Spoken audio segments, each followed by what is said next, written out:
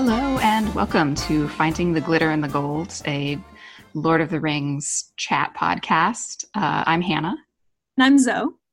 And as always, I want to start by reminding people that we are considering the works of John Ronald Reuel Tolkien, and he was publishing works in the Lord of the Rings universe from 1937, when he was like 45 years old, up until his death, when he still hadn't made an internally consistent narrative.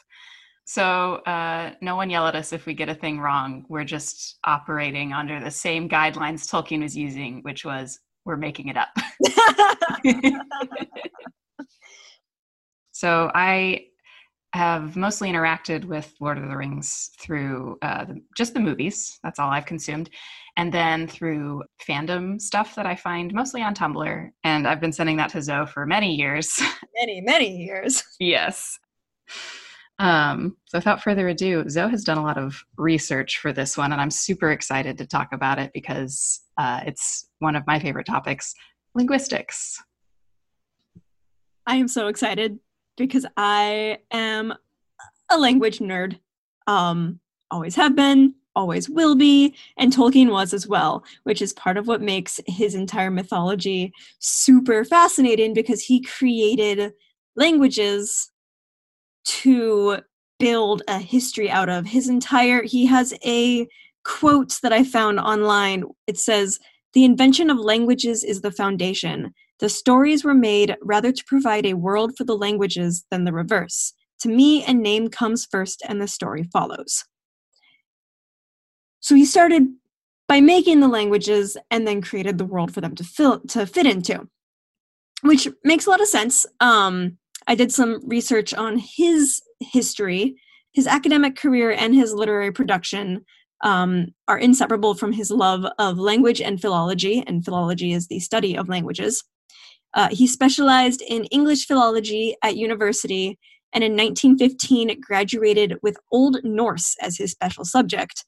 In 1915, Old Norse was probably so esoteric and random. Everyone was like, what are you doing with your life? Well, I mean, it's still esoteric and random now. I mean, yes, but especially in 1915, ooh. He worked on the Oxford English Dictionary in 1918, focusing on the letter W. Oh, that's so cool. I love that. Right? Like the Oxford English Dictionary project was absolutely wild. If anyone ever has a chance to look up stuff about it, there's a book called The Professor and the Madman about the history of creating it. And there was this guy who, so the thing about the Oxford English Dictionary is you have the definitions and then you have the first time it was ever used. And then that's like a key part of the citation. And this guy was just sending in all of these examples of like the first use of the word and or whatever. And then they found out that he was in a mental hospital. No. Yeah. And he was like pretty messed up, but he was also very focused on this project. And so many people contributed to it. And it's awesome that Tolkien did as well. Wait, but it was legit uses of the first use of a word, even though he was in a mental hospital. He was just... No, he was, he was sending in the citation. You had to send in like the text and the quote, like all of that stuff. So he just had access to all these books, but he also like self-castrated himself. Oh, and boy. They were like, oh, please stop doing this. That's so cool. Yeah. I mean, rough, but weird. But yes. Cool. So Tolkien was a part of that for specifically the letter W. It's like a Sesame Street thing. I know, right?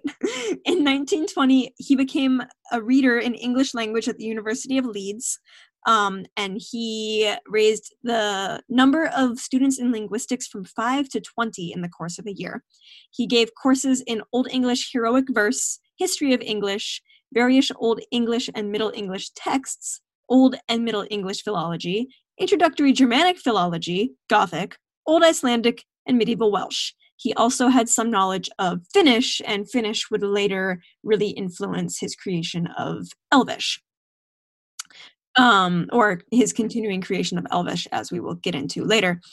I guess apparently in his courses with Old English texts, the first day the students would walk in and he would recite the first couple pages of Beowulf in Old English. Hannah and I had a high school teacher who did the same exact thing when we started Beowulf. Yeah. That's cool. That, yeah. So That would get you excited about language right there. I know, right? If you just walk in and all of a sudden you're just like, what is this thing that's being saying and studying? I bet he said it Oh, super dramatically too. of course he did. Performative. Yeah. I think that there is a recording of him reading it Ooh. somewhere on the internet that I have heard. And it's very like dramatic and throaty and kind of I always love guttural. hearing authors that I like saying things because their speaking voice and their writing voice, they're not necessarily the same or anything like that, but I think like I get a better sense of them. Or of what the intent that they had in their work. Like also recordings of Tolkien reading some of his poetry out Oh, loud. that sounds lovely. It's on brainpickings.org, which is a really awesome site that has a bunch of things like that. Sweet. Anyway, Tolkien also was really interested in constructing languages, which sometimes overtook his academic and scholarly pursuits, and he didn't always publish as many things as he maybe ought to have as a professor at a high-ranking university in that time. But he did create a lot of languages, and he wrote 7 different essays about the construction of languages, one of which was basically talking about his own love of invented languages. And this was later made into a book called A Secret Vice. But the first essay was in 1931, and it was his public reveal of the fact that he did create languages. He talked a lot in this essay about phonoaesthetics, which is the artistic aesthetic of a language, which he thought was as important as their kind of auxiliary usage, day-to-day usage. So he was like a calligraphy kind of fan in that sense? More like the way a language sounds, like Oh, when it flows, or how language can be beautiful as you speak it. the aesthetic, but in a musical sense. Because Yeah. I'm just thinking Um, the little that I've seen of Tolkien languages, like Tangwar looks beautiful. yes, he also did have the writing that was, I think so. I think that might be part of it as Okay. well. Because and in the essay, he talks about Greek, Finnish, and Welsh as examples of languages, which have a very characteristic and in their different ways beautiful word form. Yeah. That I could refer to either one because I Yeah. know Greek used to be a tonal language. And Greek has a different writing structure, but Finnish and Welsh don't have like a calligraphy style writing. Yeah. So I was assuming he meant sound. Yeah. When I've heard people speaking Welsh, it's very fluid. It like kind of trips around the mouth in a very interesting way. Fun fact, Viggo Mortensen, aka Aragorn, speaks Finnish. Like Wow. fluently.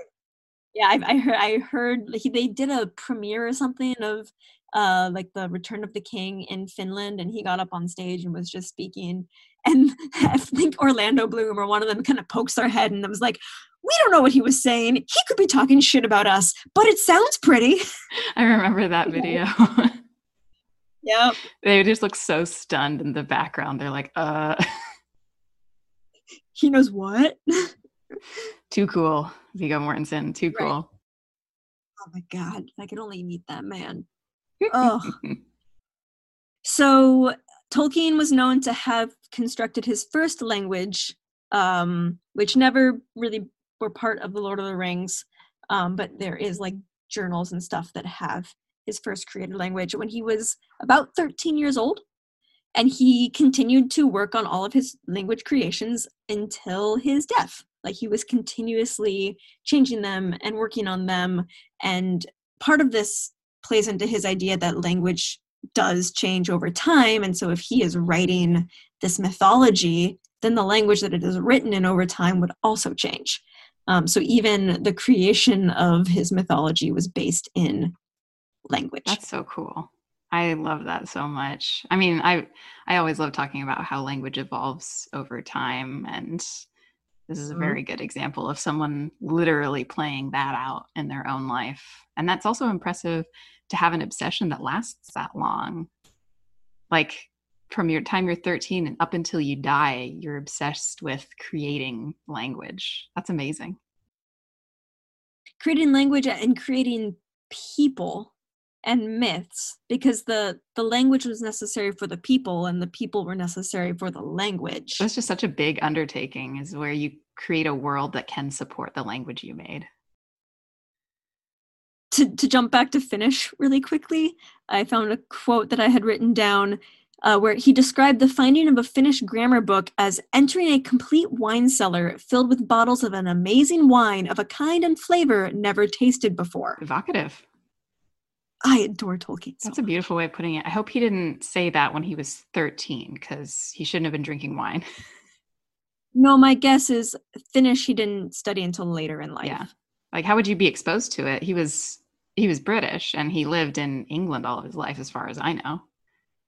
I mean, I'm sure that it was probably in his studies. But that's still that's a pretty random one to pick up out of all of those. Like the Old Norse and all of those kind of make sense if he was into these big epics. But then Finnish, I don't know a ton about Finnish. Some of my favorite webcomics are Finnish, but that's about all I have. And Tolkien was actually born in South Africa. Oh, I'm learning all kinds of things about this man. He was born in South Africa, and then later his mother moved him to Birmingham, England. So Tolkien started creating languages for Middle-earth in his mythology in 1910, which is before he started writing The Hobbit, and before he went to the trenches in World War I, which is more than likely where he started having the idea for The Hobbit. He was still in King Edward's School in Birmingham, England, and I found some information breaking down based off of his journals, the creation of Elvish over time. So he first worked on Elvish from 1910 to 1911, and this first became Quenya, which is Quenya and Sindarin are the two kind of more well-known Elvishes. I always thought that was Quenya. I always say Quenya, but that might just be because I lived in Quebec and the QUE is a K sound. I'm fine with calling it Quenya. I'm not really sure. You know, if anybody listening to this podcast actually knows how it's pronounced, enlighten us. And then he kept working on Kendian, Common Eldarin, and Goldogrin from about 1910 to 1930. From 1935 to 1955, Goldogrin became Noldorin. He also then added Telerin, Ilkorin, Doriathrin, and Avarin. And then in 1955 to 1960, Ilkorin and Doriathrin completely disappeared, and Noldorin matured into Sindarin. Are these all Elvish? These are all Elvish. Gosh. Like, he created languages only to stop using them, and then to morph them from a primitive version to a mature version, just like actual language would. Like the topics they were discussing got more complex, or grammar structure, how words were used, what words were used, but more than likely grammar structure was the biggest change. I'm guessing this also means that, like other languages, there was some sort of influence of one kind of Elvish to another. Like when I was living in Quebec, we had so many words that were from American English that had gotten just kind of morphed into a version of French that were used. Yeah, loan words are pretty common. I was in Ireland, and Irish is still a language there that they speak. But they had to evolve it, and they were trying to come up with ways to describe modern things in Irish. And so their word for mobile phone was pokephone, which is pocket phone. It's so awesome. But they don't have a word for phone, so phone was just taken from the word phone. I really liked that in Quebec, in France, French stationner would be to park a car. And in Quebec, they literally were just like, parquet. Also, fun fact about Quebec, this is a total tangent. The word for char literally comes from the word chariot, and that's what they use for car. Ah. What's the French one? Voiture. Voiture. Voiture. Voiture. Anyway, fun facts about languages. Another kind of indicative of Tolkien's obsession with language, he has said that, quote, I should have preferred to write in Elvish, end quote. Which this means that nobody except for the people who decided to learn Elvish would have ever been able to read The Lord of the Rings. He also, therefore, wanted to write Lord of the Rings is about 453,000 words in Elvish. Like the entire thing. Like how hilarious is that? I mean, awesome, but also kind of hilarious to want to write a book in a made-up language that no one speaks. That would be a serious work of dedication, because then someone has to translate that too. I mean, The Hobbit and The Lord of the Rings have both been translated into other languages, like hundreds of them probably. Mm-hmm. And he viewed his entire work of writing The Lord of the Rings and The Hobbit as if he were translating ancient documents, because English wasn't the language that he thought of them being written in. He basically saw himself as translating like the big red book in The Lord of the Rings that Bilbo and Frodo wrote in. It was almost as if he had found that, and it was written in Westron, which is the language of Hobbiton. And so in his creation of Lord of the Rings, he was translating the big red book from Westron into English. So that gets us into this wonderful Tumblr post. So this is a Tumblr post from Emil under the name of Mirkwoodist. This came from this person saying, one of the ballsiest things Tolkien ever did was write 473,000 words about some hobbits called Frodo, Sam, Merry, and Pippin, and then writes in the appendices that their names are actually Mara, Ban, Cully, and Rezel. Because he was translating, right? So those would have been his Westron names. The first ones are the Westron names? The second ones are the Westron names, and then the ones that we read in the book are the translated names. This is just like mind-blowingly confusing. Right. So this is where Tolkien becomes a real nerd, because this is what the Tumblr post is saying. Mara is a Westron name, which means wise. Weirdly enough, Frodo is an actual Proto-Germanic name that actual people used to have, and it means the same thing. Banazir is Westron for half-wise or simple, and in Proto-Germanic, the prefix Sam means half, and wise is obviously a word we still use. So rude. Right? Razanir means traveler or stranger, which is also the meaning of the word peregrine. The falcon? Well, because it was Peregrine Took, but they call him Pippin. That's so cool, though. Like peregrine falcon, and it means like wanderer. Yeah. And then, according to this post, this one is a twofer, because Razar means a small red apple, and in English, so does Pippin. Yeah, there's those Pippin apples. I will, as someone who sells apples and works for an orchard, technically a Pippin is the tiny little seed inside of any apple, and if you plant that seed and it starts to grow, that's a Pippin. And it might be different in British English. They might be referring to what we call crab apples. Technically, Pippin is any apple tree that has been started from an apple seed and not grafted. That's really cool. And then a lot of East Coast apple varieties are just called some kind of Pippin, like the Newtown Pippin. If you just throw a bunch of apple seeds, you never know what you're going to get, but that apple tree might have just grown, and then someone had an apple from it and was like, oh, that's really good. We found this in Newtown, so it's the Newtown Pippin. Anyway, fun facts. And then Mary's name, Cullamac, is apparently a meaningless name in Westron, but the shortened form Collie means happy, so Tolkien decided his nickname would be Mary, and chose the really obscure ancient Celtic name Meriadoc to match. Tolkien was really, really, really, really, really nerdy about languages and translated his own names from his made-up language to legitimate Proto-Germanic or Old English or Old Celtic names. That's such a weird extra step, because we don't even do that if we're translating works now. Like it's just their name is still their name. Like my name, Hannah, is Hebrew and it means like grace, but I don't go by Grace.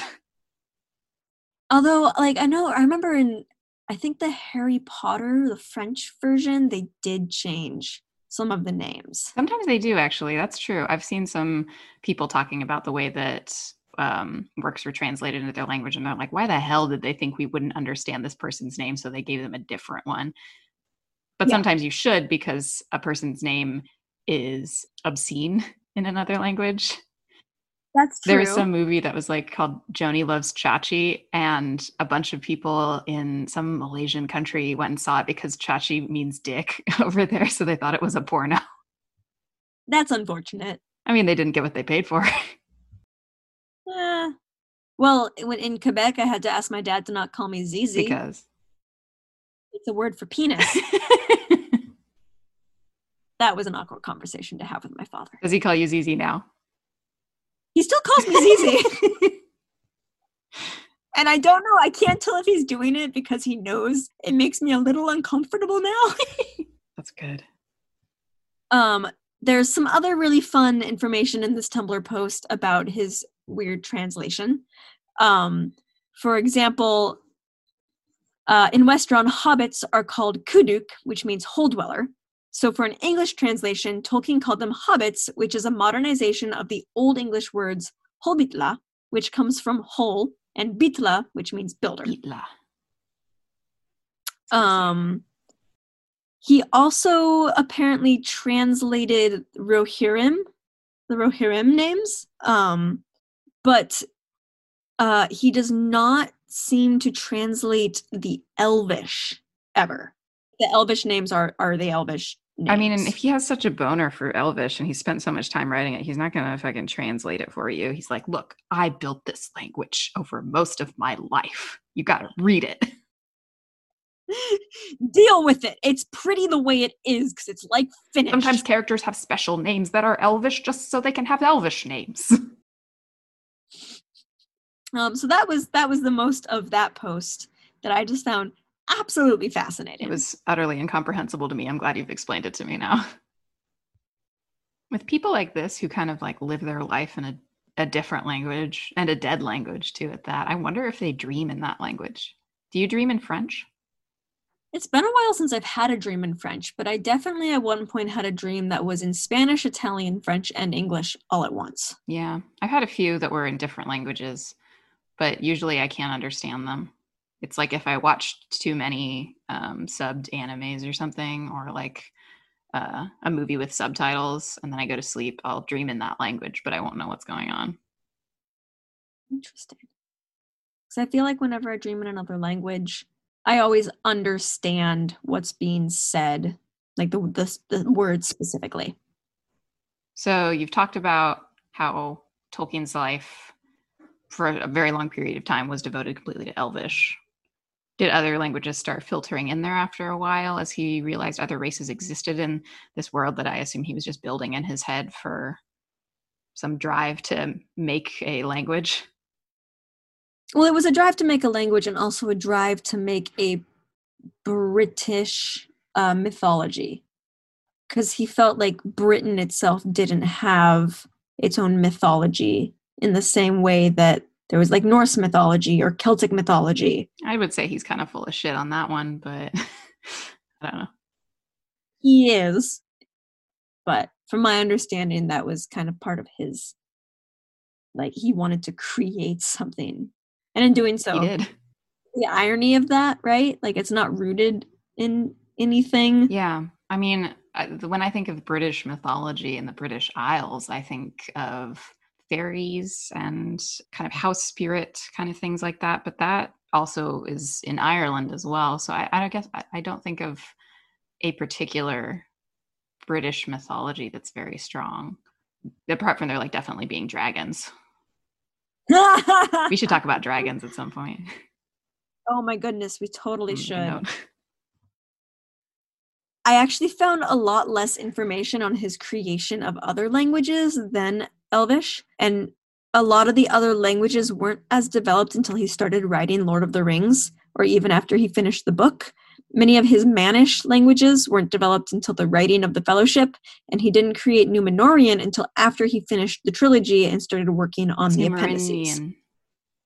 Númenórean was the language of Númenor, which was like the original stronghold of Men. So that was like the primordial Mannish language? So he made all these Mannish languages and then I was like, wait, I have to work backwards? Basically, from my understanding. So he built one language all the way forward and made a fuckload of little extra languages that it stemmed from. And then he built one language and was like, wait, this is too developed. I got to go back. Yeah. And I don't know if some of that is because a lot of his other languages seemed to be influenced by Elvish. So, like the Mannish languages, some of Numenorian was influenced by various kinds of Elvish that he created. And it could be that some of the Elvish languages that he created and then discarded became aspects of the like Numenorian or the other languages. Westron was influenced by Sindarin, and Hobbitish is a dialect of Westron. There's so many of them. I'm going to forget all the names of these things. That's okay. I have a list. Good. So there are, let's see, 1 plus 6, 9, 10, 11, 12, 13, 14, 15, 16 dialects of Elvish. Good God. Yeah. 1, 2, 3, 4, 5, 6, 7, 8, 9, 10, 11, 12, 13 Mannish languages, the language of the dwarves, the language of the Ents, which is also Elvish based because the elves woke up the Ents, so that makes sense. The languages of the Ainur, who are from Valar, which is across the water. Oh, the West people? There were people there? Are they elves? They are similar to elves. That's basically how Middle Earth was created. It started in Valar. It was sung into being. That's beautiful. That's how Silmarillion starts. With a song? Well, not literally a song, but saying that there was a song and so created the world. I like that. I always liked that. Not a lot of stuff from the Bible stuck with me as a good thing, but that in the beginning there was the word and let there be light. Like, I don't know, just speaking something into being. There's something very, very beautiful and poetic about that as a writer. Right. It shows the power of language. And God Almighty, does Tolkien believe in the power of language? Ooh, does it mean Tolkien is God? Probably a little bit. I mean, if you spent this long building this world and constructing all of this, I don't know. Yeah, definitely like the power of creation is a very fun feeling. To continue with the list, there's the language of orcs. There's Black speech, which was constructed by Sauron but was influenced by Valoran. And then he also apparently has a warg language and a thrush language. Wargs are like the dog things. Yeah, the evil dog things. So you could talk to the evil dog things? I mean, I don't know if people knew how to speak warg, but he had the idea that the wargs had a language themselves. And he wrote that down? I don't think he created that language as thoroughly as the others, but just the idea that they did have speech. I mean, also a lot of animals within the Lord of the Rings had some aspect of heightened intellect. Like Shadowfax, Gandalf's horse.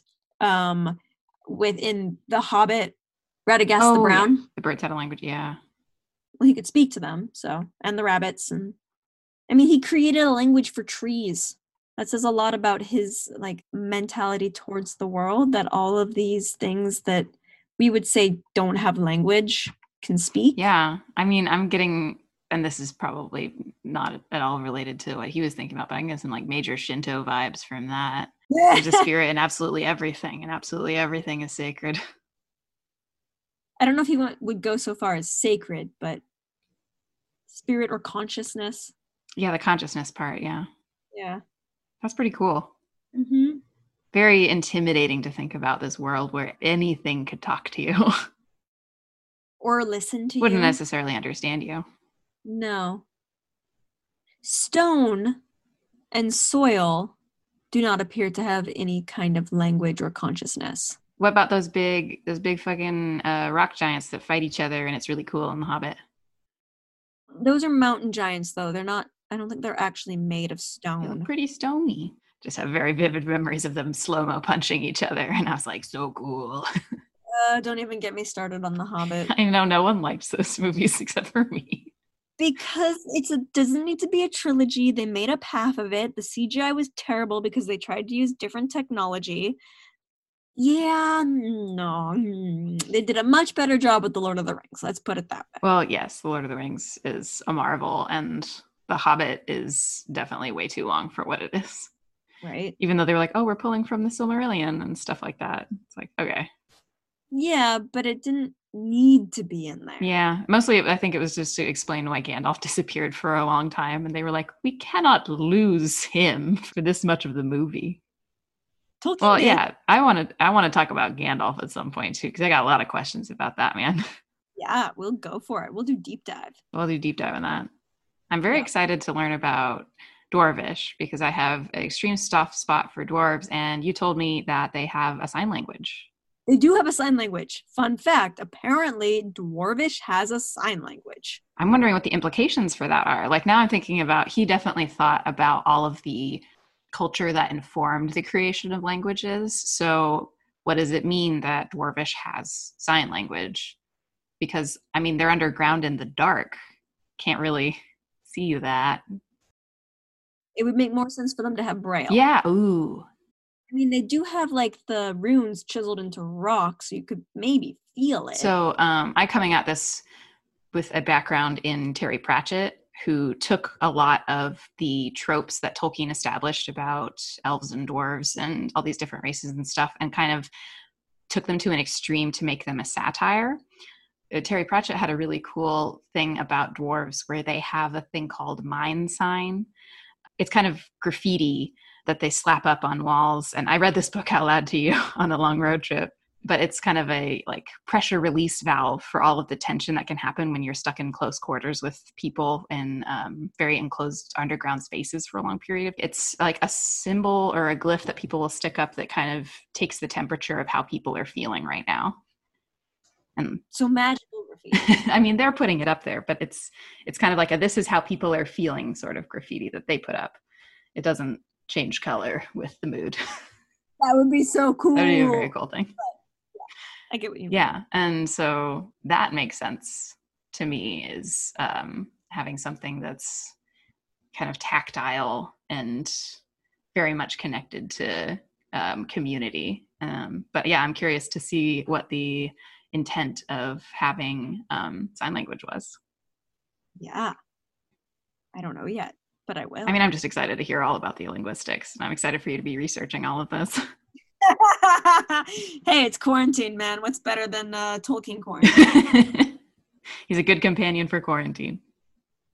Listen, at least he gives a lot of things to read. A wide variety. Yes, you can read the academic text, you can read the battle scenes and stuff, and all of his Silmarillion, so I can reread the Silmarillion. There you go. What is the Silmarillion about, actually? I've been wondering.